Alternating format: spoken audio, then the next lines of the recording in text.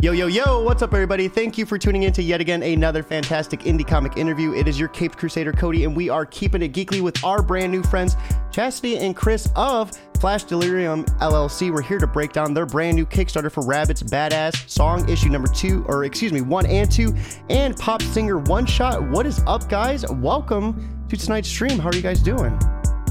Good. How about you? Doing great. I'm doing pretty good. Got the central air on. Just got done mowing, doing yard work. So it's that nice, breeze of heaven after being sweaty and getting the grass everywhere, you know? Oh, yeah, I know that feeling. So yeah, what is up, guys? We were chatting a little bit earlier, but now that we are live, let's go ahead and start kind of capitalizing on that again. So give me a little bit of a history of what led you to creating indie comics. Do you want to start off? You want me to go? You're better at explaining stuff than Okay. so. Well, long story short, we have a film background. She's actually graduated from Full Sail University, where I was pretty much self-taught. But we've worked on small movie sets, a lot of independent films and shorts and commercials and stuff. Mm-hmm. We have a big love for horror films. I'm a huge horror fan. But so for a long time, we were originally we're gonna try to do the movie thing. We were gonna we're gonna do like they did back in the 90s. We'll make our little, $5 independent film and send it off to festivals. And if that gets picked up, we'll do the next thing. But that proved to be very difficult for different reasons. It's just very expensive to make a movie. Yeah, the budget seems pretty large compared to what you would need just for a comic. It's two different worlds almost. And it was so part of it was financially, we did have enough to make a realistic actual realistic film independently. But then you get into the whole thing about distribution, which that's what hurts a lot of people. I've seen a lot of people make their films, but when it gets come time to get it actually seen by everybody, that's where it kind of hits that wall. And it sucks, because some films have got a short lifetime span. If you don't get it out then, if you're a month or even a year later, that hype will cool down off it. And you kind of stuck with this thing. Ooh. But there was that. We always played around ideas. We had all these different ideas. But we did shoot a couple of short films ourselves, and those were interesting. But the whole time we still were reading, doing our comic things, reading books and writing down ideas. And we always said, well, we could always do comic books, if we want to put the movie down the back burner. But it was never a case of we wanted to belittle comics. I know some people think that, I can't get into the movie business, so I guess I'll do a comic book and maybe I can get my door in. I never thought that way, because they're both equally just as important. There's certain things you can do in a graphic novel. They're not easy. Yeah, that you can't do in a movie. And they're both very hard, and they both cost money. If you're going to do them right, they both cost money. Hey, real quick, we have Comic Talk with Pops Van Zamp saying, hey, yo, on YouTube. We got Tyler French over on Facebook saying, what up? Hey. And then we have Marvin Wynn on YouTube saying hello as well. Marvin. Thank you guys for stopping in. So yeah, sorry about interrupting. Go ahead. No, it's all good. But so we're gonna backtrack to I guess early mid 2000, around 2000 13, 14. Let's say that. Yeah. All right. So we just finished up this one short film, and it was online. I don't know where the hell it's at now. It was called Hunt, and pretty much it was a werewolf movie in third person, first person, a Hardcore Henry movie. Okay, yeah, that'd be cool. Yeah. So we did the whole thing. What we did was I said, we're going to show the guy before transformation, during, and after transformation. So you got to see everything through his perspective. It wasn't bad. It definitely had its moments, and the reason we did that thing, that was going to be the thing we're going to use to try to raise money to do this other movie. But to shoot it itself took a couple of months, but to prepare for it, that was just fucking headaches. I can cuss on here, can't I? Yeah. Feel free to cuss all you want, guys. All right, so that was a fucking pain in the ass. And then after it kind of got stuck. That was a short film that we spent $2,000 on, and it just sat there for months, almost over a year.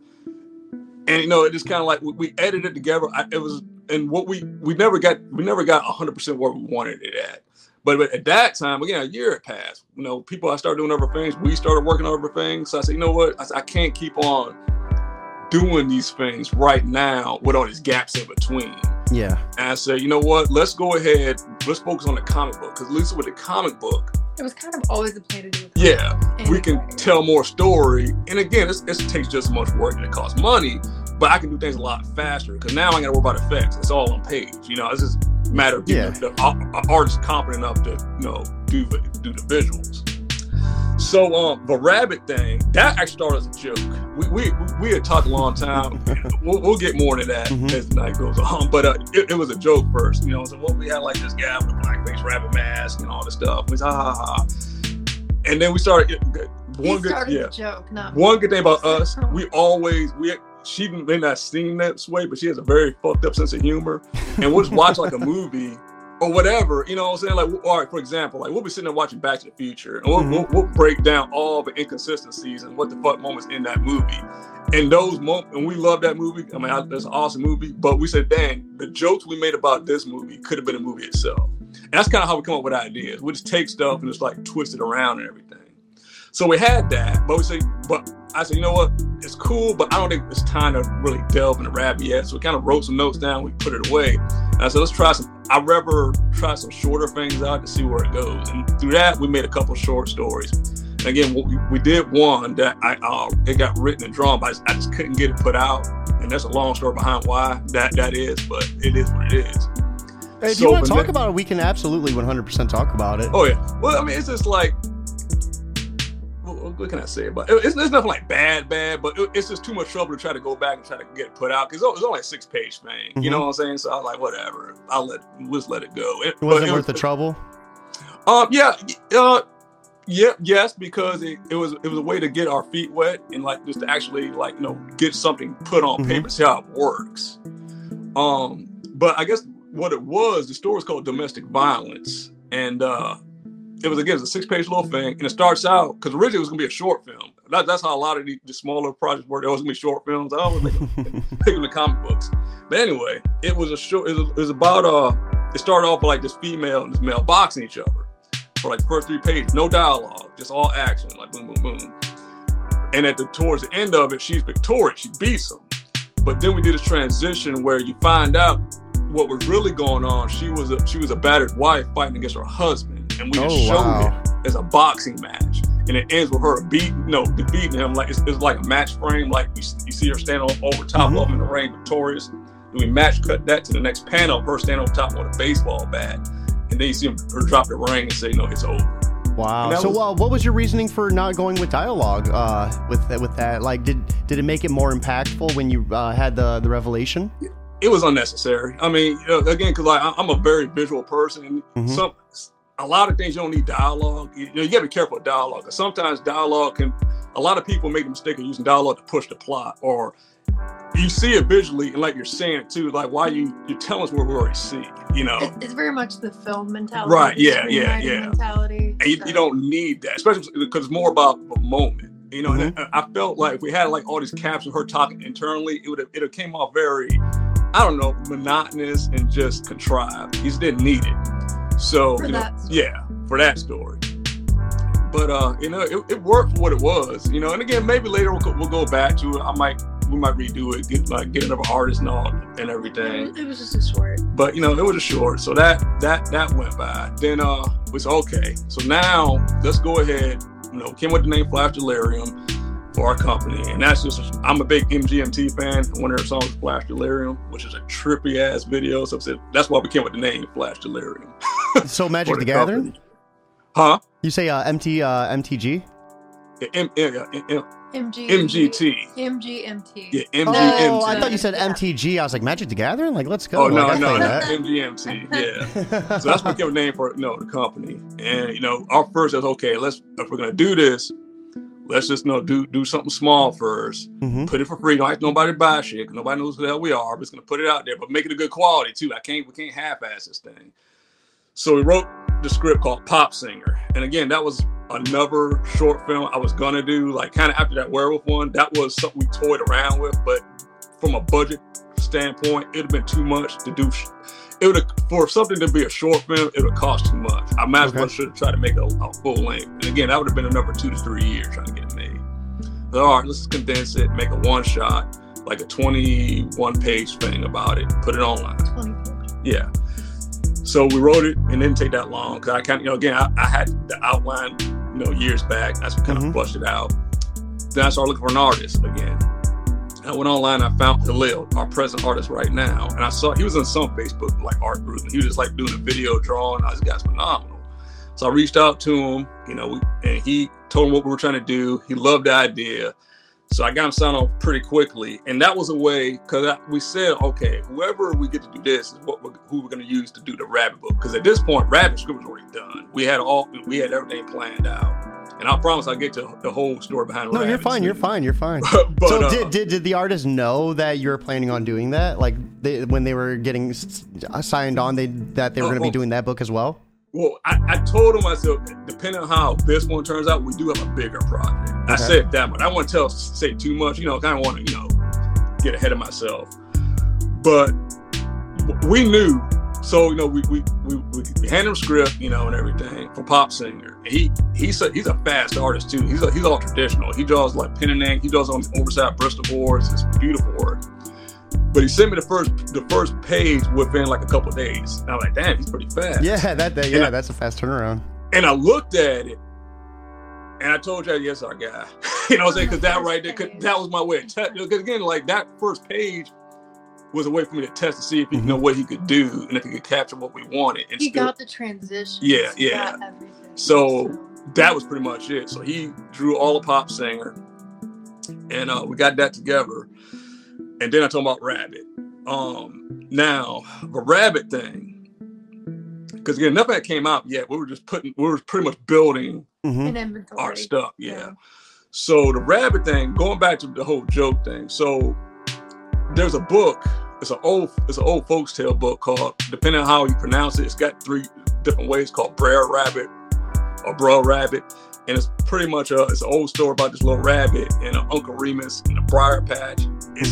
It's very racist. It's very like it's like it's stereotyping black people with the rabbit and stuff. But it's still fascinating. I've always been fascinated with stuff like that. But anyway, so that story got turned into a Disney cartoon live action called Song of the South. If you ever heard about that. I don't think I have, but that is crazy. Like I've heard Disney's been notorious for the kind of being like that. Yeah. But that's crazy. They just took it and ran with it. Yeah, it's wild. It's wild. So they refuse. It'll never get remastered. You ain't gonna see on Disney Plus. You ain't see none of that shit. But it's out there. But it's got like this black guy going zippity doo dah, zippity day, and got the little goofy looking rabbit running around and shit. It's still not bad though. But I get the issues with it. So anyway, but again, so that happened. I think that was like what, the 50s, 60s or something, or maybe like the 60s. I can't remember. When did it come out? I don't think it was that old. But well, anyway, let's say the 60s. So fast forward to the 70s. There's an animator named Ralph Bakshi. Ralph Bakshi, he did the animated Lord of the Rings. If you ever seen that, and The Hobbit back in the day. And he also he did Cool World with that live action thing. Is it where they do the sledding? No. That's Cool Running. I'm talking. Oh, Cool okay, World. yeah, dude. I was like, man, I love that movie growing up. John Candy. That's cool too. But that's cool. Where it's like a live action animated type thing. He's real. He does a lot of adult cartoon stuff. But anyway, so he took the Uncle Remus thing, Brer Rabbit, and Song of the South, and he made his own version. Because like Brer Rabbit, public domain, anybody can take that and use it. It was 1946. 1946. Yeah, wow. Song of the South came out in 1946. Much more than I thought. Yeah. So he did one. It's got 2 different names. It's been known for years as Street Fight, but it's actually, the original title is Coonskin. And in his version, it was a black animal rabbit who's like a gangster, and like it had all the characters from the books, but it was very like twisted. Like they were like badass pimps and drugs. This is crazy stuff, crazy cartoon. And it actually has a pretty huge cult following. Wu-Tang Clan back in the day, Dave was actually trying to get the rights to it to make a sequel, but that never panned out for some reason. And Richard Pryor, when he was alive, he was a big fan of it. And again, it was something very fascinating. Okay, you can take these stereotypical racist things, you can make something cool out of it. So I said, why don't I make my own version of this thing? So that's kind of where Rabbit came from. He's a black man with the menacing black-faced mechanical rabbit mask. And we said, well, okay, he's gonna be an anti-hero. We're gonna place him in a world of heroes and villains. So you got this very grounded, like gangster type character, or not gangster, more of he's a mercenary type character. Yeah. In this world of superheroes and villains. But we're going to tell his smaller story first, and how that small story spirals and impacts the bigger picture. And so you got Rabbit, and you got his partner / love interest, the Snow Bunny, who's white. So they're this interracial couple. And pretty much the story, you know, we came up with those two things. This is hilarious. So I was all right, so where do we go with this? I said, all right, well, we don't want to make this a racial thing, even though there's parts in it that are. So the origin part of them kind of tackles that part. But once we get past why he chose this persona. Yeah, why he chose persona and stuff. You see all that in the story. So you said the idea of it like stemmed from like being like racist, basically, right? Like stereotype and racing. Would you say like you taking it and making your own was kind of like a fuck you to like that idea? Kind of, yeah. I guess it's like a way to deal with it and like to process it. You know, it's just like the N word. You know what I'm saying? That word's become, its origin derogatory, but you've seen what it's become. You know, people, we've used it in a way that, you know, kind of like, you know, transcend what it originally was. So it's kind of the same thing. But again, he's not this preaching guy. Like really, Rabbit himself never even thinks about racism. It's like the stuff around. You know, read the book like that doesn't even apply to him. But again, it's a revenge story, you know, because he grew up, again, we pull from so many different resources. His backstory was he grew up in a brothel as a child. His mom was a madam. He doesn't know who his dad is. And that, we pulled that idea from, again, I'm a Richard Pryor fan. And Richard Pryor, he actually grew up in a brothel as a kid. So we pulled that from there. Life of Mississippi is a fictional place. There is no Life of Mississippi.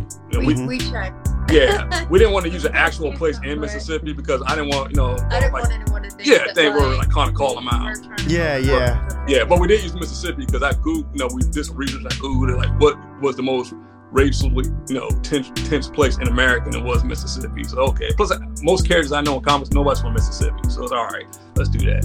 Hey, real quick, we have Dr. Hino. He made this comment a couple minutes ago, though, saying deciding when to use dialogue. Not many can master that tactic, but showing and not telling can be a useful tool to drive the story. Well played. And he also said Ralph Bakski's art and movies are some of his favorites as well. Awesome. Cool. I'm glad that you get that reference. Yeah. But so there was that, and so anyway, his origin story is, I don't want to get too much to it, but you know, something bad happened to him as a kid. Yeah. And he's coming back now for revenge with Irene Honeycutt, aka Snow Bunny. His real name is Jimmy Mason, which you find out his name stuff in the first story. But the first story is pretty much because we're trying to do these in arcs. Like each 12 issue run is a story just gets tied up and it leads to the next one. So the first story is pretty much his origin. He's got a journey he's going on, like, again, like the revenge thing, but that kind of becomes something else. But once we get past that, the next story is kind of where the real story begins. Like we said to ourselves, okay, write this thing. Well, it's where you're introduced to this world. Yeah. We're introduced to the world, but we also want you to get familiar with the characters. We say it doesn't matter how cool the art is, how cool the writing is. If you don't give a shit about the characters, it's all useless. So we really want you to understand, you know, and get to know these characters. Because we figure if you do that, we can take you anywhere with them. So you both take part in the writing. You are both like co-creator, co-writers together, correct? Yes, that's correct. So what's that creative process look like for you two? Like when, you know, does one of you come up with the idea and the other sharpens it? You know, how does that creative process work? I'd say with the outline and the story arcs, that's something that we do together. That's something that, I mean, we really do all of it together. But then when it comes down to the outlines of what's going to happen in this issue, because how do we break up this part of the outline into 12 issues?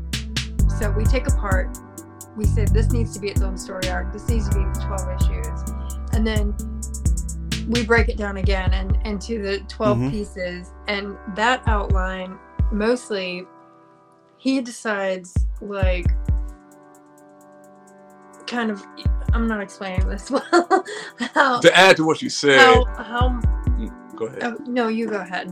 To add to what she said, yeah. So usually, like, no, the idea comes. I usually am the one to come with the ideas. All right, so, we got this guy and all this stuff. I think very fast, and I can write very fast when it comes to outlines. So I'm pretty much structuring how it goes. I don't know if you ever heard of To Save the Cats book. It's I forgot his name, but it's a guy, he write. It's a structure of how, like, stories go. You can use Zack Snyder? Was it Snyder who did that to Save the Cats? I think I don't think it's Zack, but it isn't Snyder. Scott, no, but you know what I'm talking about. Scott Snyder. Is it Scott Snyder? Snyder, I can't remember. I can't remember. But it is Snyder. But Save the Cat. She's looking it up. But anyway, he has this whole thing on, like, how you break down story, and it's pretty much you use it on internet. You use it on screenplays. Blake Snyder. Thank you. Yeah. You use it on screenplays. You use it on novels, TV shows, whatever. And there's certain ways things have to go. You have to, there is a structure. I don't care what anybody says or how they try to change things around. If a story's worth a damn, it's got a structure to it. Mm-hmm. There's certain things that have to happen to keep a reader engaged, or you go all over the place. And usually that's how we do the outlines. Like, this has to happen. This has to happen. It's A, B, C, D, E, F, G. And again, that's a quick process. That's just quick, saying sentences. And that could just be like, all right, Rabbit goes to a bar, and then I can, like, once I get everything else listed, like, Rabbit goes to a bar is broken down to all this other stuff, and that's usually where she comes in. And then I just, like, explain the bar. Right. What parts of these, what about the scenery is the character going to interact with? Kind of the angle, the close-up, the medium shot, the wide shot. How are we going to, break down each one of these things, and then where the story goes. Sometimes I'll add, like, extra stuff that I think is necessary to move the story. Yeah, and then based off that, so by that point, we pretty much got like a few paragraphs of what the story is. Mm-hmm. And I'll take that and I'll start, like, sectioning stuff. I was like, all right, this and here, that's page 1. This here is page 2. Then we can take that and start breaking it down even further. And it sounds long, but the way we do it, again, this is like a week's process. This is us just staying, doing For it. Our first draft. Yeah, and mind you, I'm also doing, like, little quick sketches too of how this thing's gonna look on paper, like, as far as, like, the outline and stuff. Even if it's a stick figure thing, the artists do appreciate this stuff. So by that time, we'll usually have, like, about the second, third draft done. Then I can hand off to the artist. We talk about everything. He starts doing his own layouts. Got to tell him, don't just start drawing it. Lay it out first and, like, hit it back so we can kind of go through it. And yeah, that's how we do it, man. And then I usually have to do in each draft. The dialogue changes dramatically. Yeah. Well, because I try to say with the dialogue, I think the goal is to say as much as you can with as few words as possible to really just, get that one message across. Like, right. Well, we're big fans of Tarantino. We're a huge fan of Tarantino, so a lot of our dialogue structure comes from him, and he's just real witty, because again, it's like singing, and there's got to be time and place for how you wrote the screenwriting book that says "Snap, Crackle, Pop" is like the way dialogue needs to go. Oh, I don't know. I can't remember. I'm terrible remembering names. But anyway, Snap, Crackle, Pop. The thing about it is, like, we're writing for us. When you create a comic book, you write it 3 times pretty much. You write it when we come up with a story. It's rewritten again when the artist draws it, and it's rewritten a 3rd time when the letter starts putting the letters in there, because things can tend to change through the process. So that's the way we look at it. So we have Dr. Hino in chat as well saying, how long was this comic process? He's interested. So, like, I guess, like, issue 1, when you did issue 1, like, how long overall was that process for you from start to finish? Really about 2 months. About 2 months to write everything out and everything. And because again, we were doing a few things too, because we wanted to create, like, we know there's, like, no stand. I actually remember listening to that one thing you did on Twitter about, like, the whole controversy about what the people create, like, a standardized for a script for comic book writing. Yeah, I forgot what it was called, but it was the new standard, and a lot of people were upset about it. So I get what they were saying. I think the word standard scared people, like, when they start saying, like, all right, this is the way you're supposed to do it, because really there is no standard. And it's what works for you. But for us, for our writing, we did want to create, like, something that we want to keep consistency. We didn't want to write a screenplay script one way, one issue, then we totally jump to the next issue because we're using the same artist. You know, we pretty much got the same team, so we want to keep a consistency and have like a nice little flow to how things work. So that's why our scripts are a little longer. Like usually our scripts tend to be page-wise, not comic book page-wise, but actual script page-wise, about 30, 40 pages. And I'll give it, give or take a few. Usually a 34-page comic script will get us about 28 pages of comic book. 20. So what's an average page look like? Are you being extra descriptive with the scenery? Like what type of details? Yeah. So usually what we do is obviously page 1, panel 1, and then we'll pretty much like have like in that paragraph like, okay, Rabbit walks in the bar. We'll kind of the bar looks like this. Yeah, the bar. People are dressed like this. This person is standing to the left. This is right. This object is over here on the right. It's the center of the Yeah, like, and then we still leave enough free so he can play with it. But the reason we do this, the reason I'm so anti about having detailed scripts, because I've talked to different people too, and I've seen you can see like when the writer didn't convey the script well to the artist, and then they get angry. I didn't want it like this. Hell, you ain't getting nothing to work with. And so plus, I try to give them. Plus, I do art myself, so it's easier. I understand from both perspectives of how it works for the artist and the writer. So detail is important. You don't want to over detail either. I mean, you don't got to say stuff like, all right, well, it's 5:00 in the afternoon. He's pissed off today, so he's going to go to get a drink. That's bullshit. You don't need all that. It's literally, you get to tell what they're seeing. Yeah, because the art could show that he's angry. Yeah, exactly. With his facial expressions. And even at go ahead. I was going to ask, when you designed this, the main character, did you already have an idea of what he looked like, or what type of description did you give your artist? Oh yeah, well we just did sketches. I did a lot of sketches. If I can't draw it enough so they can understand, I will pull shit online and I'll just give them like this pretty much compendium. It's all right. It's a little bit of this, a little bit of that. I'll go into details like the mask. Actually, there's a schematic of the mask. How it's super mechanical. And all that stuff. I said, and if you really look at the mask, I'm a horror fan. So Jason Voorhees is like my favorite slasher. So that's where the whole half mask came from. Like that's the Rabbit Mares, and I also like Slipknot band a lot, and I like the whole mask thing. So that's why I said that was kind of like my way. That inspired me to create it the way it was, and I gave it to my artist. All right, thank Jason Voorhees, thank Slipknot, but with some swagger. He had to have swagger with this mask too. So which of the members' mask did you like the most? It depends on what album we're talking about. I've always been partial to Corey Taylor's mask. I think All Hope Is Gone and the newest masks are my favorites. I was always old school. Iowa. Yeah. Everybody's Iowa. I can't help it. That's like what got me into like the heavy metal scene. That's right when new metal was like at its prime. I feel Yeah. She actually, you saw him when he first played at Ozfest, right? Yeah. 2004. Oh my God, that's so awesome. I've never so I've seen Black Dahlia Murder. Rest in peace, Trevor. But I got to meet him and hang out with him. Hatebreed was another one I got to go to. Hatebreed was a fun one.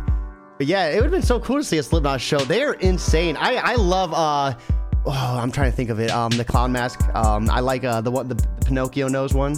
Oh, I forgot. Because someone just go by numbers too. I forgot. Yeah. I thought pig mask. The pig mask is what they called him.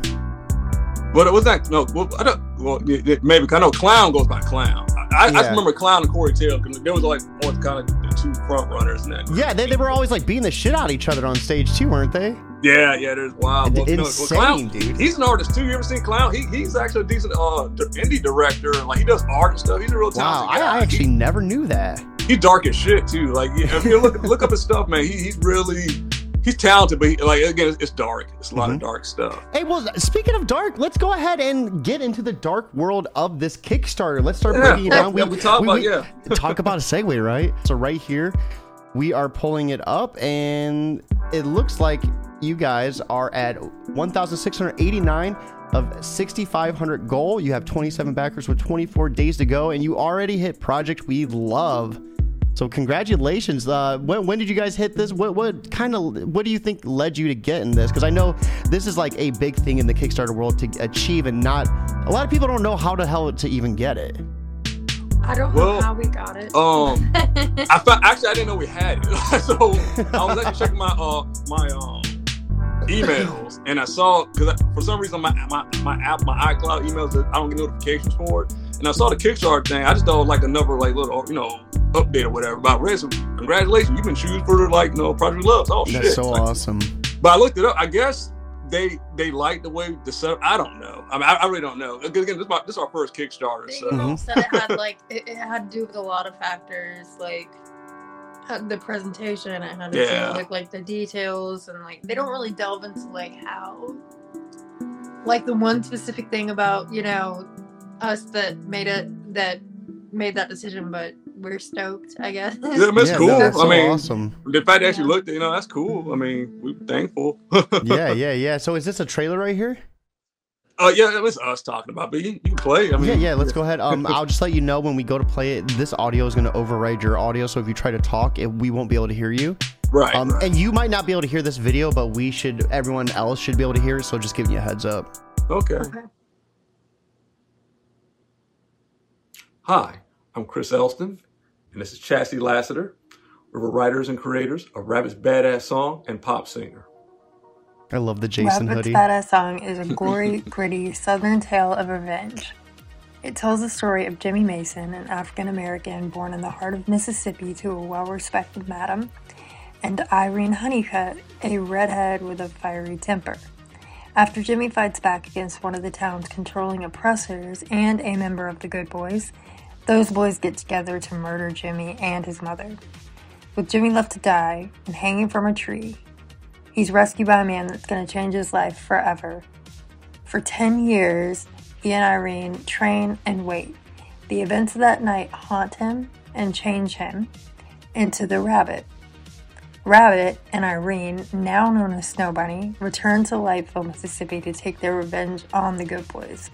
But this is just the very beginning of Rabbit's plan and his story. Pop Singer is a horror one-shot that follows Stacy Lynn, an up-and-coming pop star. The more popular she becomes, the darker her world gets, and soon she finds herself in this inner circle of elites with occult ties.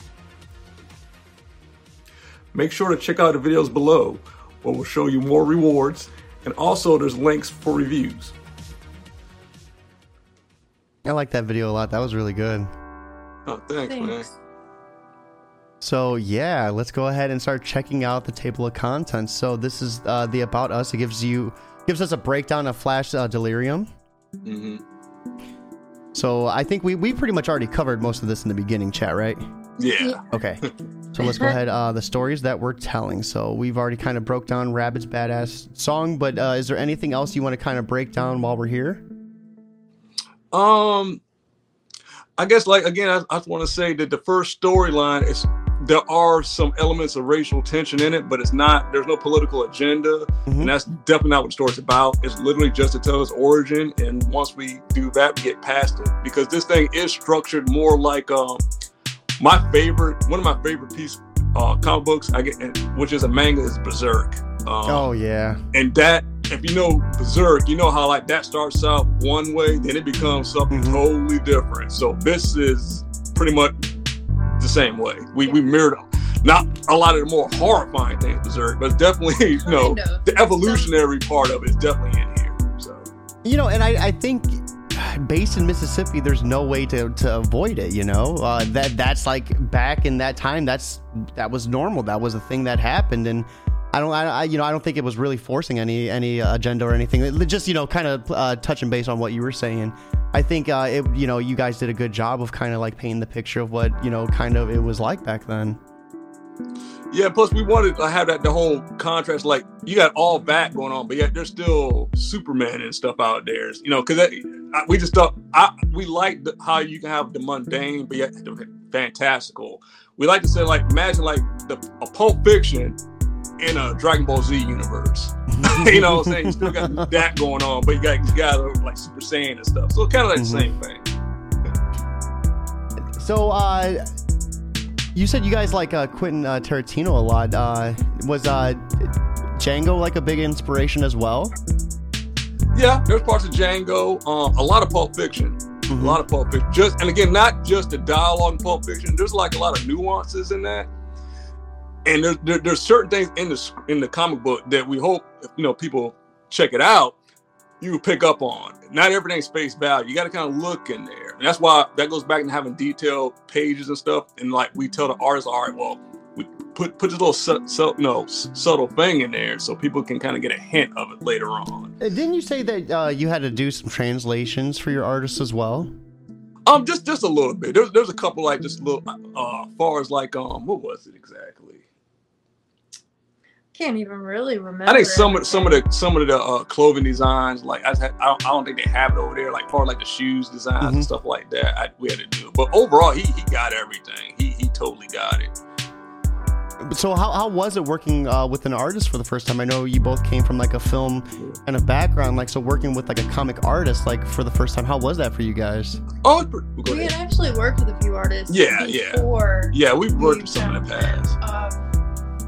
We had tried other things, tried other stories, tried different artists out on Rabbit, and there was like that evolution there. So by the time we got to Khalil, we had more experience on how to. But we never had a bad experience with an artist, and like everybody like they appreciate the scripts. There's just an evolution that happened as the story evolved. It was necessary for the look to evolve. Yeah, finding the right fit. It was about finding the right fit for the artist. But yeah, we've always had pretty good relationship with artists, you know, and I like working with artists. It's fun for me. All right, let's go ahead, and right here is the cover. The cover is pretty awesome as well. So what are we seeing here? We're seeing the main character as well as his sidekick. Yeah, Snow Bunny. Yeah, he got there's something, and they got the grape soda and the fried chicken beside him. You know, just because. I mean, no, the whole thing about this, we were what we were trying to do with this cover was it should be very obvious what this thing is without, you know, we're not pulling any punches. We're showing you exactly what it is. And it's very self-aware. So, you know, we're not taking it too seriously. That was what we were trying to convey with that.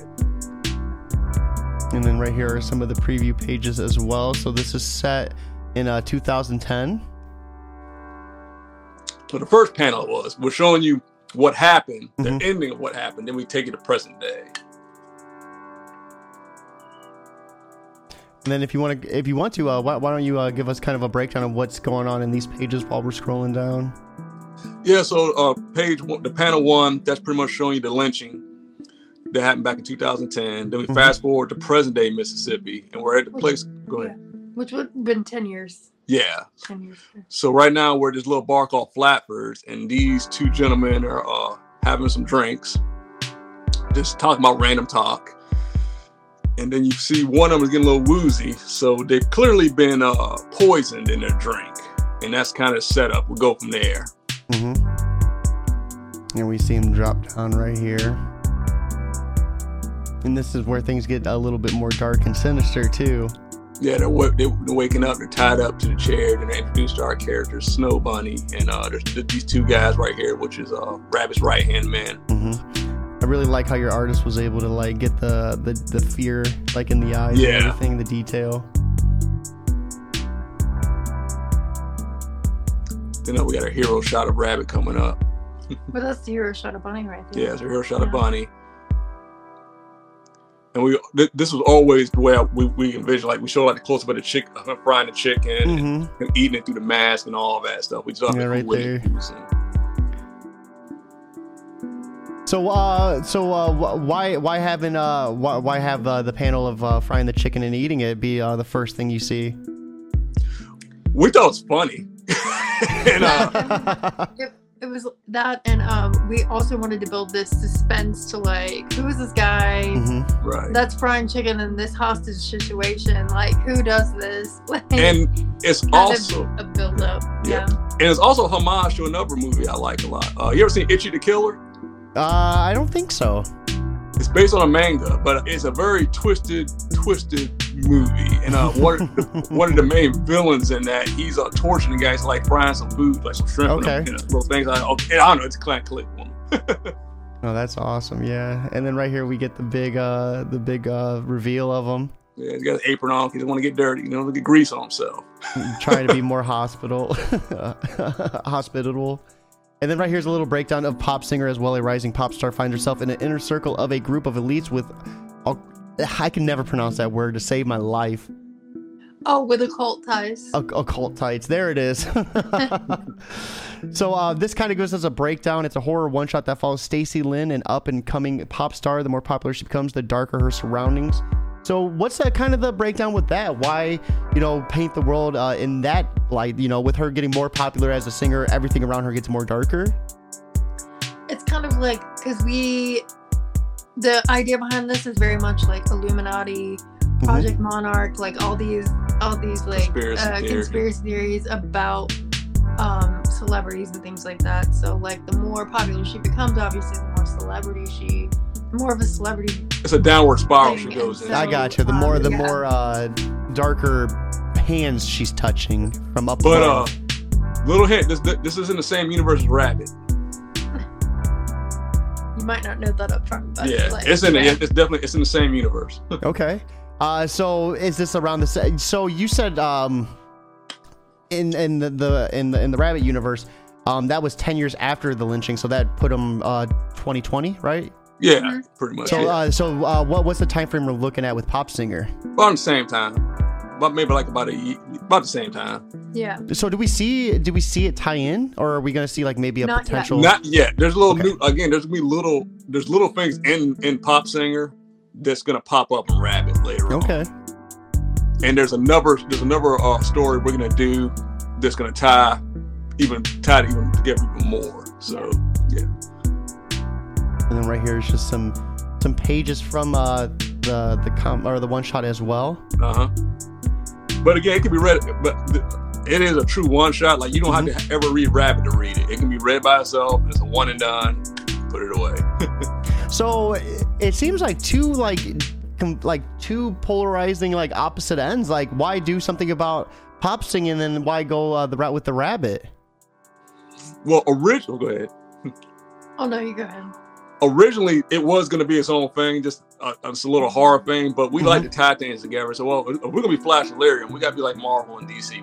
Everything has to count and it has to be a universe. I don't want to just make books, just make stories in it. Like our stuff has to all connect. So that's why it makes it fun to write. Yeah.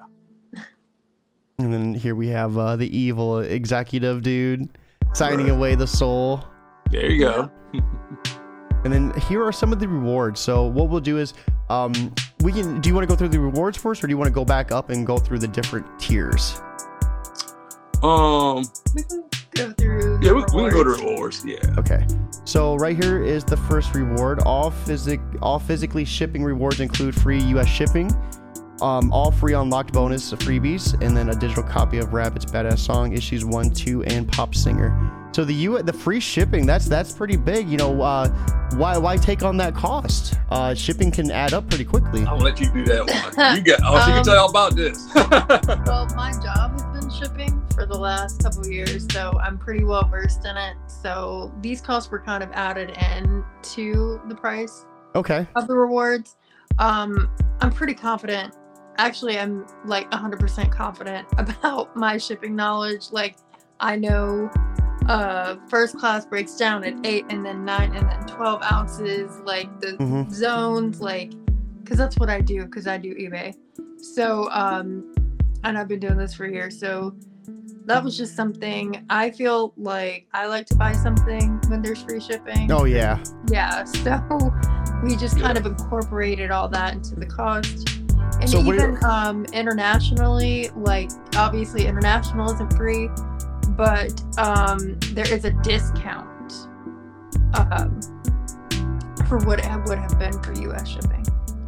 No, yeah, that was the next question I was going to ask about the international, but you just nailed it. So yeah, that's awesome. You're right. It's one of those things where anything that has free shipping, it's almost like it's instantly like you're like, yeah, this is a no-brainer. Yeah. So right here's the digital bundle for $12 USD.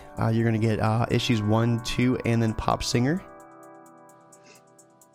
And it does not include any of the unlocked bonus freebies or giveaway because it's the digital.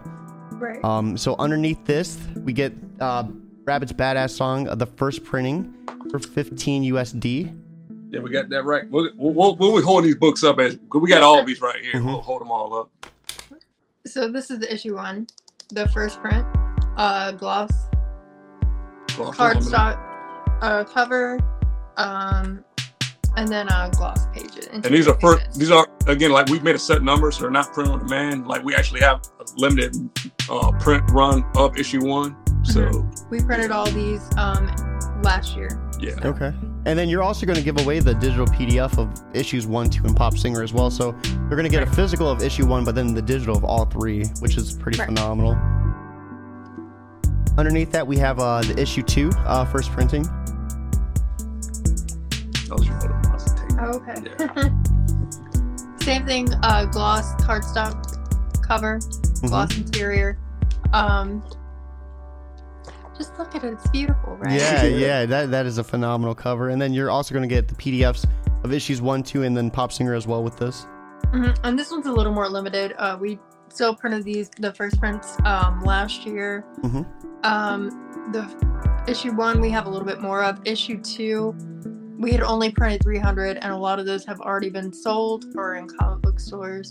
So that's why these are limited on here. We have Emily Rivera over on YouTube stopping in to say hi. Hello. Welcome to the stream, Emily. Thank you for stopping in. So underneath this, we have Flash Delirium's adult coloring book for $15 USD. 20-page coloring book featuring art by Halia. Well, do you want to say these names? I'm probably going to butcher the pronunciations. Halil Matei, Nicholas Giacondino, and Warren Stechel. Thank you. I don't even know if I'm saying Warren's last name right, but he's a really nice guy. Yeah. Right? Way better than I would have. Way better than. And this is. Oh, sorry. I didn't mean to cut you off. Oh no, you're fine. You're fine. And then this is also going to include a free digital PDF of issues 1, 2, and Pop Singer as well. So I think that's pretty cool that you're throwing in the digitals with these. You know, you're still able to get all 3. Yeah, because we know like some people don't like collecting physical stuff. They don't have a room or whatever. They just want the digital. But you know, for the people who do get the physical, and it's not costing us anything, to put that in there. You know what I'm saying? Yeah. So. No, that is pretty cool. So for the coloring book, did you use like panels from the comics, or did you have completely new things designed? It's stuff from all the books, and there's different artists that's worked on Rabbit over the years. Like that's so awesome. Yeah. Yeah. Like concept designs and stuff like that. Yeah. Like this is the one by Nicholas. Yeah, it's one by Nick. He was an artist we had on Rabbit. Yeah. You know, we try to pull like the money shot pictures from the books that had like enough negative space where you could color. So yeah, that is awesome. I'm loving that. It's also available as an add-on as well. So right here, black and white signature, issue number 1, Virgin variant. So this is signed by you both, I'm assuming. Oh, we can sign it if you want to, but this is just actually. Yeah, we can sign. Yeah, but it's a digital signature of Halil. Oh, okay, I gotcha. Yeah, and we called it the signature because. Not just, we added the digital signature later, but because this is the signature of Halil's work. This is just his beautiful work without anything added, no logos or anything. So, yeah. No, I got you. Yeah, it definitely is a beautiful piece. I love it as a cover too, because I think it really like amplifies the image that you guys are trying to portray with it. Yeah. He looks like just a straight badass sitting there. And that's that. And then we have the black and white signature issue number 2, Virgin variant. Yeah. Probably my favorite cover so far. I really like this one a lot. It's got some of the same detail in it. Yeah, and the faces just look phenomenal too. And he's just with inking and everything. He just the light sources and all. Like he just yeah, he knows his stuff. stuff. Is he the colorist as well? No, the colorist it's for Jose Lopez. The first print is Jose Lopez. Yeah. Okay, who do you have running on the second? Oh, same gentleman. It's the same guy. Same. Yeah. And then right here we have Pop Singer, 25 USD. So this is gonna be the one-shot first printing. Yeah, and this one's real limited. Like it's pretty much only on Kickstarter. Like it is nowhere else. So that's why we kind of it's a little bit more. We didn't make that many of them. So like once. We'll probably never. This will probably be the only way you ever see this. We may never do like another cover of this again. So like once we sell out of these, that's it. Yeah. We've already printed some out because like when we do our test copies, like we actually just print like it's cheaper for us like just to print like a certain number of them out ahead of time. So if we don't sell out of those, like we'll just once we do disperse of them, whether it be Kickstarter, wherever, that'll be it. Okay. Yeah. Definitely, and it's an awesome concept too. I love the horror aspect mixed with like pop singing. It's like, because it seems like two conflicting worlds. You know, a pop singer, you wouldn't assume like a horror run on it, but yeah, it goes so well. So right here we have the Braga. Did I say that right? Yeah, Braga. Carlos Braga. We wanted Braga to get some... Bunny pinup virgin variant. So is this a cover or a print? It's a cover. It's a cover to issue one. It's issue one. And we got Snow Bunny looking extra thick. Yeah. We told him he's a really great artist. I found him on Instagram. Like, he does a lot of like pinups of like just different female characters. I was like, so you want to try this out? Yeah, I'll do it. Yeah, so. Only $10 more. So which issue is this? Is issue 1? Yeah, issue 1. Okay. Yeah. So yeah, this is issue 1. And then for just $10 more too, that's not too bad. And it's a soft touch laminate. I love soft touch. Yeah, she loves soft touch. I love the texture. And then underneath this, we have you're gonna have to help me out with that name as well. We don't know how to say it either. I'm serious. We'll just call it the Snow Bunny virgin variant. Yeah, there you go. And then right here is this. It looks like just the upper bust with the gun. I love this smoke coming out of the barrel though. Yeah. Beautiful. He draws some pretty faces too. The neon like glowiness. It really. Yeah, this is also issue 1. It showed up and it printed and it looks awesome. And for the same price as well, for $35 USD, issue 1. And then underneath this, you have the secret Kickstarter virgin variant, which is like a underground, like underground 80s punk kind of skateboard type look. Which I really like the best. Yeah, this looks really trippy too. Yeah. And then this is issue number 1 as well. Yeah. Okay. And then underneath this is the black and white signature bundle for $45 USD. So that's going to be issue 1 and 2. The signature set. Underneath that, we have Snow Bunny bundle for $65. So you're saving a little extra cash getting both of them. These are both issue 1 variants. And then underneath this, we have the Flash Delirium Year 1 hardcover. It's one of my favorites. What's in this hardcover then? It is Rabbit issue 1, Rabbit issue 2, and Pop Singer. So oh yeah, let's go. These are oversized pages too. These are 8.5 by 11, which Halil, when he does the work, he does it on oversized boards, not regular size. So you get a little bit extra that sometimes gets cut off in the like in the other comic book size, regular comic book size books.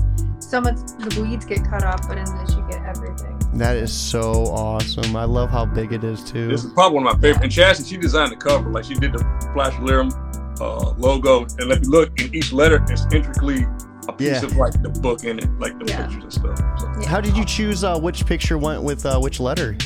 The shape of the letter and kind of like the central look of the panel. So like, for instance, like the S in Flash, I chose the Space Melt because it had one eye above and one eye below, and I could see that being an S. Did that make sense? Yes. Okay. Yeah, that makes sense. That's how my brain works. I don't know. So underneath this, we have the metal Snow Bunny Virgin variant. So that's a metal cover then? Yep, yeah, metal front and back. The same guys. Oh, that looks awesome. They do Brian Pulido's metal covers for his Lady Death books. Yeah, same company. Yeah. And so these these are your tiers too, right? So all these rewards are your tiers too. I just noticed that. That's pretty smart that you made. I heard doing the images like this have been such a strong like focal point. Have you guys found success? Like this, is this your first Kickstarter? Yeah. This is our first Kickstarter. Yeah, first one. Because we were self-published before. Yeah, that is so cool. I just noticed because I was like, okay, wait, hold on a second. Like these are all like, yeah, that's awesome. So down here we have the Rabbit and Bunny custom toy set. So you guys have custom toys too? Yeah, we sold out of one. I did a limited black and white one. Those are gone. So we got 4 sets of these left. And handmade by this guy over here. Yeah. You made them? Yeah. He made 5. Wow. So yeah. How long does it take to make one? How long it take? About a couple weeks. About a week to make them. That's so cool. That is so cool. And so these are custom. These are one of a kind, basically. Yeah. Yeah. Each set will be hand numbered and signed. Let's go. They're 4 inches tall and 2 inches wide. Yep, and then everything from the toy to the card was made by us, mostly him. That's cool. Like, so not only are you getting something personalized, but it's like extra personalized because it was made by you guys, like, individually. Like, that's awesome. Yeah. So right here for 100 USD, we have Rabbids issue number 1 bundle. So that's all the issue number 1 covers, the Virgin variant right there, and then the 2 Snow Bunny variants. And then you're gonna get all 3 PDFs with it as well. Mm-hmm. And then pretty we much have anything that ships out, you're gonna get all the free PDFs too, just so you can, yeah. And then the first Prince bundle for 110. So you're gonna get the first year, issue 1, issue 2, and then Pop Singer. We're looking at for 150. Oh, this is sold out. So this was the grayscale set. So Yeah. So do you have these? Yeah, I still got it. That's cool. Did you just paint them in different shades of gray? Yeah, it's painted different shades because That's so cool. No, the comic book is in black and white, and you know, the DC. I think the McFarlane DC figures, like he did like the grayscale figures. I think. Yeah. So I said, oh, that's cool. I'm gonna try it out. And it worked. That is so awesome. Sorry, here you go. Yeah, actually. Hey, thank you for getting that too. I appreciate that. No problem, right? I don't know if you can see it. Yeah. Wait, can you hold up the color Snow Bunny with it? Yeah. Yeah. The color next to it. Can you see that? Yeah, that's so cool. That's awesome. So underneath this, we have a Carlos Rega original art pinup. So this was the original print that he did. Yeah, that's I got like a little cheesy piece of plastic, so I don't get messed up. Yeah, this is the original one, pen and ink, all the way from Brazil. But when we ship it out, it'll be we'll ship it out. Actually, Yeah. You know. Not in one of those flimsy mailers. Man, I'll tell you what, I've gotten so many comics in those like flimsy like, little mailers, and they always get bent up. That's crazy. That's another thing. Like all our books are packed in Gemini, bag and board, and all that stuff. Even if like you get something in a bigger box, the comics will be in the Gemini in the bigger box. So, yeah. So under this, we have for 235 USD Year of the Rabbit bundle. So this is going to give you, it looks like pretty much everything that was listed up above, if I'm not mistaken. Well, no toys. No toys. And no metal cover.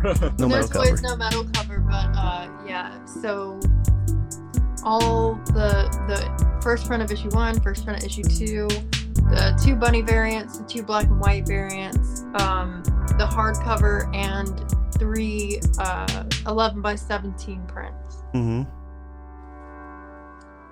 And right here is just some of the add-on items. So black and white cover, 11x17 of the Virgin cover for 12 USD. Cover back, put this back. Oh. And then we have the color cover, 11x17. So this is just in color as well. We have the Rabbit 11x17 print. I really love this close-up of him too. Yeah, awesome. It was one of our favorite pages. Which one? The Rabbit. The hero show. Oh yeah, that's iconic now. And then bonus freebie. So at $2,000, you're gonna get the 2-inch inner circle sticker. Yeah, we're actually gonna show. We're gonna show a little bit more I don't know tonight. if you can. I don't know if you're doing this right. Oh yeah, I can see it. What we can do too is let me see. Once we go through this, we have I can go back to where it's just us, and then we can re-show stuff too. Okay. Where it's just us two on the screen. Yeah. So that the rest are hidden. We have them We have them. right here. Ooh.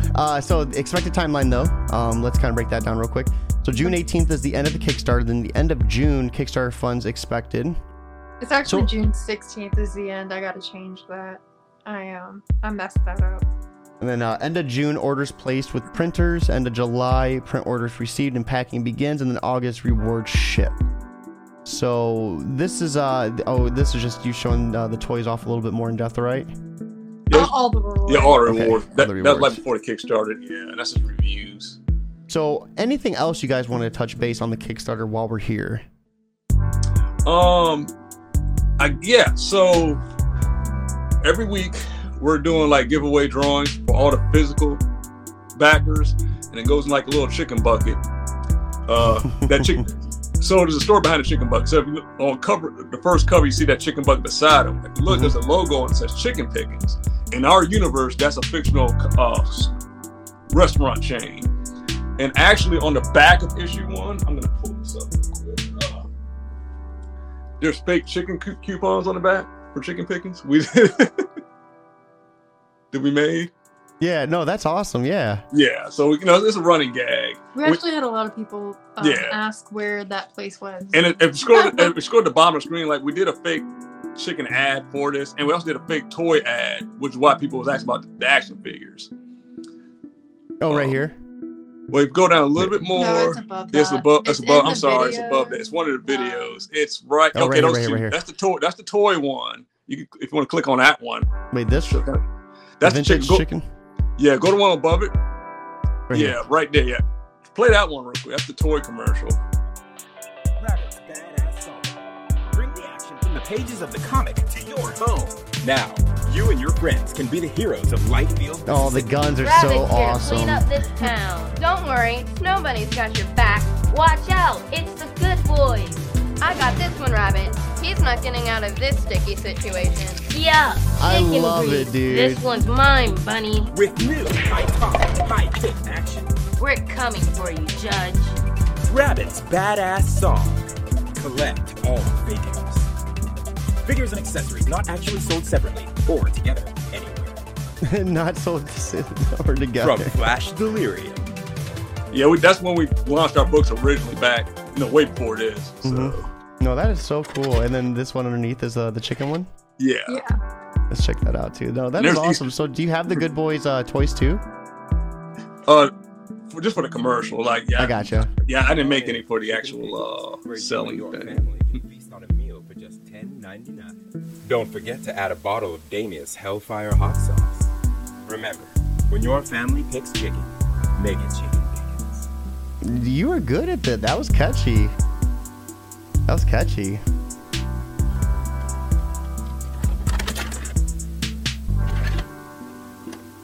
I love the little logo, the nose and the whiskers. How long? Like what He inspired caught you it. guys to make that?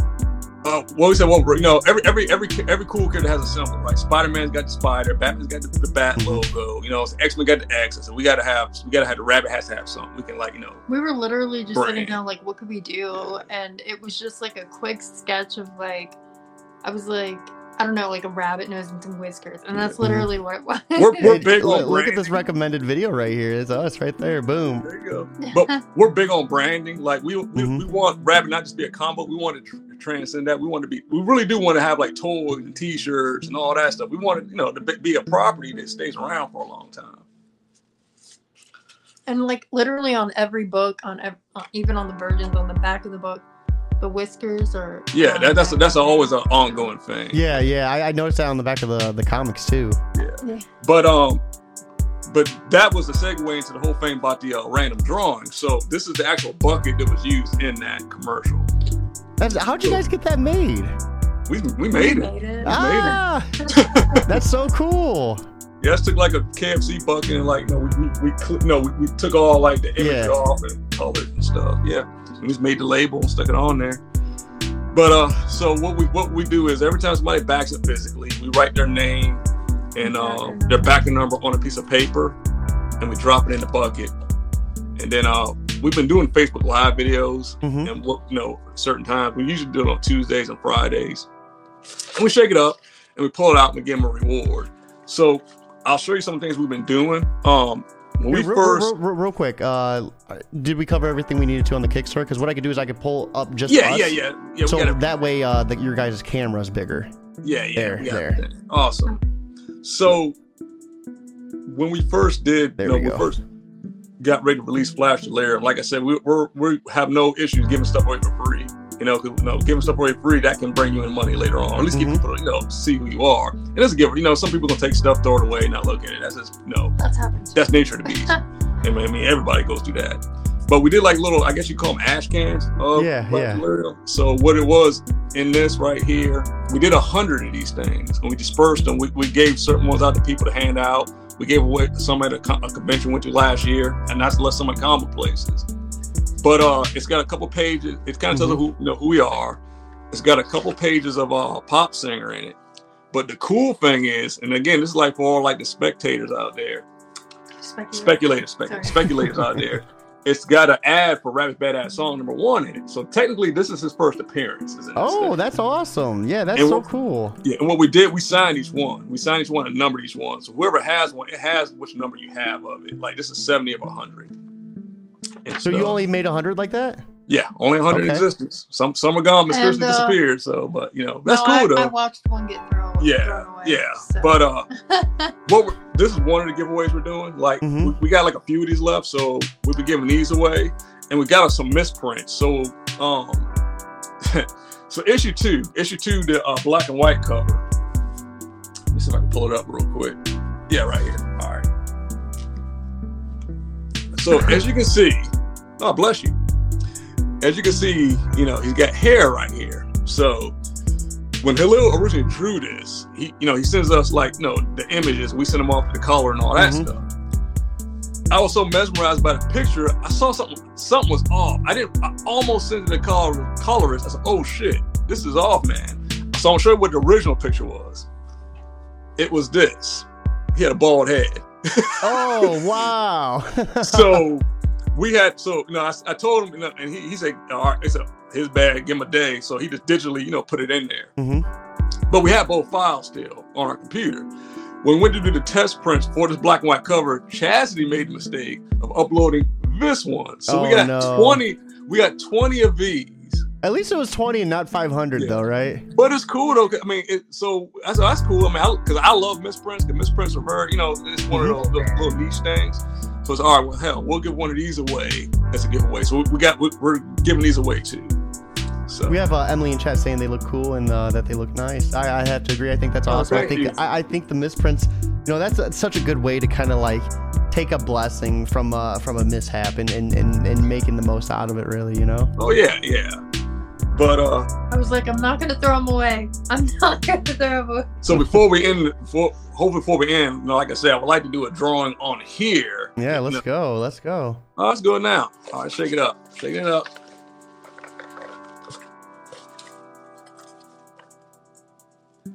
Number 16, GCE. Yeah, I don't know. All right. Well, number 16, GCE. They are getting.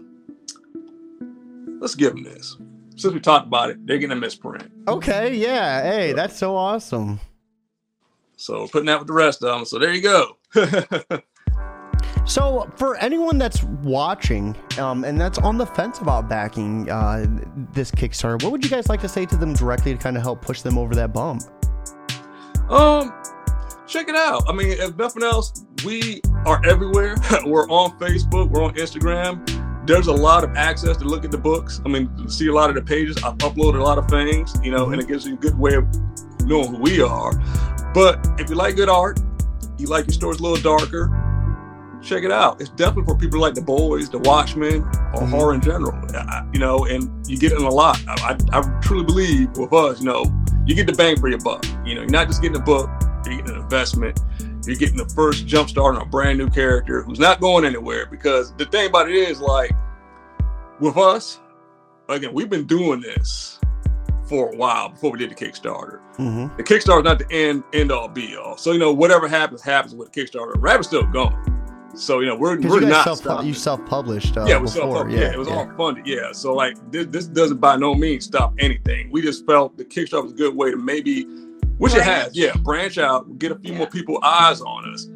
And I know a lot of people don't like buying directly from websites. I know how that is. So Kickstarter is kind of like the segue, you know what I'm saying? You can bypass it, go straight to Kickstarter. But that's about it.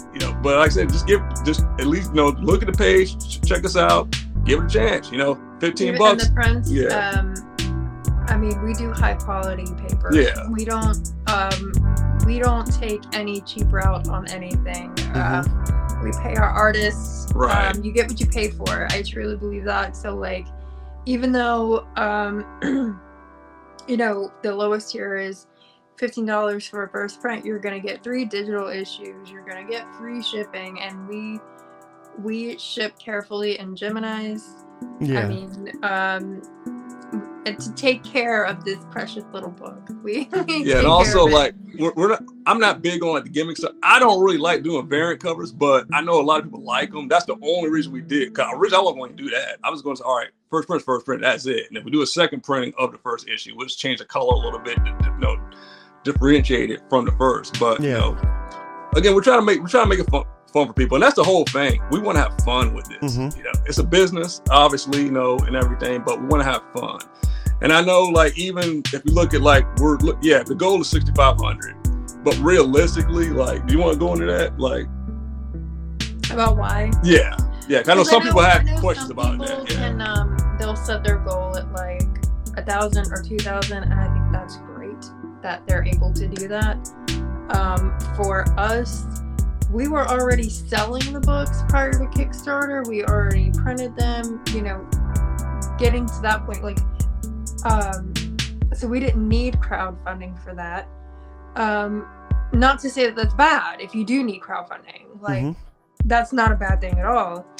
But for us, I think our mentality was, if we're gonna do a Kickstarter, it needs to at least be for a reason. So like I said, our artist isn't cheap. The production is not cheap on this. We've already printed a lot of these things, and you know, printing's not free. Yeah. And we get a lot of like the extra laminates and things like that to make it higher quality. And so for us, my brain is very much like mathy. Does that make sense? Yeah.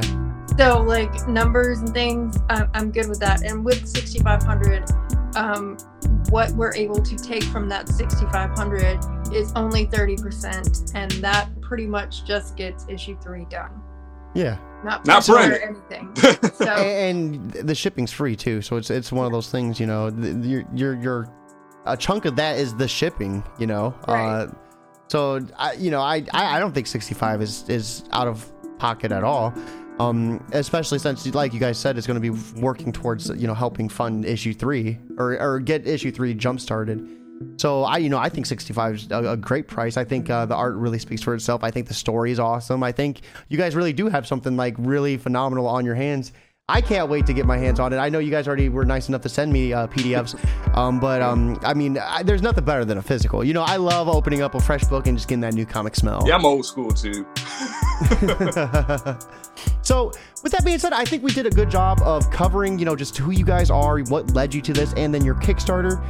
Before we wrap things up completely, though, I do want to ask you guys one question in particular, and that is for any indie creator out there that's kind of struggling with their own idea to get off the ground and kind of just get started with it. What type of advice would you give them to kind of help push through that barrier? You want to go first? You go first.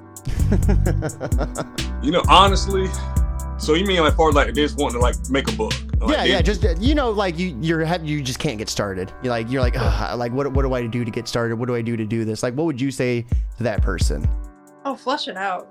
Write it down, flush it out first and foremost.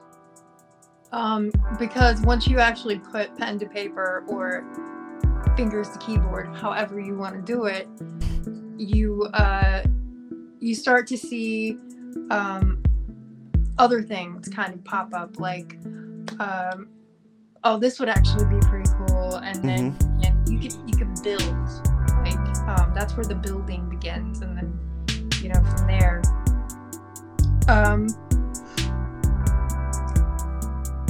you know, don't cut corners. That's another thing.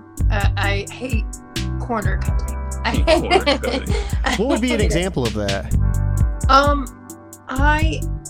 I think it's crazy when I go into a comic book store and buy like a big name publisher comic book, and the cover is, you know, drawn by this amazing artist, and then you open the book and it's it's like, oh, there's no backgrounds. There's You cut the bait and switch. Yeah. I gotcha. Consistency, I guess that would fall under keeping things consistent too. Right. But you go. So I got a few things I can say about it if we got time. Yeah. First of all, this is the big thing, and I'm trying to go from my experience with it and just friends I know have done it. Mm-hmm. You got to ask yourself why you're doing this. Like, what is your intention with making the comic book? That's the big thing. And the reason I say that because comic book making, it's a lot goes into it. It's a lot of hard work. And we're not talking about. I'm not even talking about getting it put out there. I'm talking about just the process itself of making the thing. And, you got to really sit there and look. Okay, if you're just a writer, who wants to, you need an artist and stuff. You gotta remember, it doesn't matter how you could be the next Stephen King writer. Nobody's gonna read the book if it looks like shit. So you can't, not get a good artist. And I've seen a lot of people in forums, they say, hey, I got a great idea for a book. I can't pay you, but you'll get a back end. I hate when I see that. So don't do that. Don't waste my time with that. Yeah, number one, you're talking about like you got like next Lord of the Rings. You may do, but nobody. That's not realistic. So I definitely say, have realistic expectations and start out small. Just if you've never made a comic before, number one, I hope you read comics first of all. Mm-hmm. God, please don't be that guy who don't read books trying to make a comic book, because that's not a good idea. But I think you need to have a good knowledge of everything, be kind of well-rounded, know a little bit about music. You know what I'm saying? Have a good ear for music. Watch a lot of movies. Reading books will help you, because now you got to understand the visual medium and the writing aspect of it as well, because all that plays into it. And research things like what I'm always my favorite, like again, Tarantino, and I like other people. I'll pick up screenplays. I'll read their screenplays and stuff.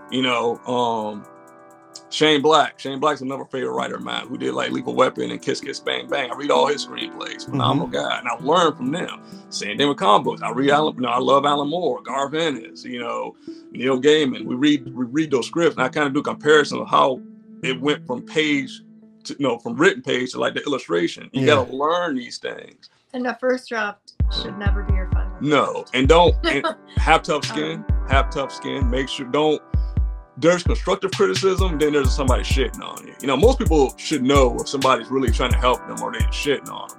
You gotta, it's a tough back, you don't get your feelings hurt. And that's okay. That's true. Yeah. And that's the thing. Like you said, you're gonna get your feelings hurt, but you just have to be ready to take it on the chin, because ultimately that's your audience. People reading it, like that's the criticism you're getting, like if it's constructive, can help you make it better for that audience. Right, yeah. And it's okay. Like it's not nobody's gonna kill you if it's not good. And I was like, you just got to move on. You also have to understand too that like just because one person doesn't like what you do doesn't mean you're doing anything. Yeah, it's subjective too. You're not gonna have everyone be a fan of you. Right. That's just not how life works. It's definitely a learning curve and it's a journey. But for the aspiring creator out there, you just got to do it. That's the big thing. Just do it. Write it down, get an artist, and show people. You can't sit on a thing and think how awesome it is if nobody's ever seen it. You got to, because people. That's the biggest thing. Just do it. Put finance wise. Yeah, for a while when I first started doing this, I was working a job. I was putting away like $50 a week. You know what I'm saying? That was paying, and that added up. So get a page I could get a couple pages done. People can make sacrifices. Yeah, that's true. You got the money. Do you need that Wendy's burger this week, or do you got to go see Doctor Strange? I know we all do. But that, you know what I'm saying? That's pretty good. It was good, but you know what I'm saying? You got to make a sacrifice. Yeah, I get it. You got to, because you're paying to see their thing. You want people to see your thing, so you got to make it. So that's all I got to say. Just know what you want to do, stick with it, and if it's meant to be, it's meant to be. It's just you just got to do it. I've seen your little cat sneaking in behind you guys too. Yeah, she likes to come out here. She one likes of them. To be on camera. But that's all I gotta say. And it's just the comic industry is a great community. It's got its ups and downs like anything else. But I think it's better now than it ever has been before. So Hey, well, I really appreciate that. I always love hearing different people's like perspectives and opinions on that question, because you'd be surprised at how different the responses can be. Everybody kind of has a different idea, but it all kind of gravitates towards the main thing, just to do it, just to get it done. You know, that's like the first step. But with that being said, guys, I think this is a perfect time for me to wrap up. I do have to be up bright and early to get my kids to school at 7 a.m. I love it. Shoo! So with that being said, we are going to be wrapping things up, guys. Be sure to check out this Kickstarter. It is a phenomenal book, a phenomenal read. I had like I said, the opportunity to read into it, and I loved every bit of it. Big shout out to Chastity and Chris for coming on and helping us break down this Kickstarter. I really appreciated that as well. Guys, I hope you have a fantastic Sunday, but most importantly, keep it geekly.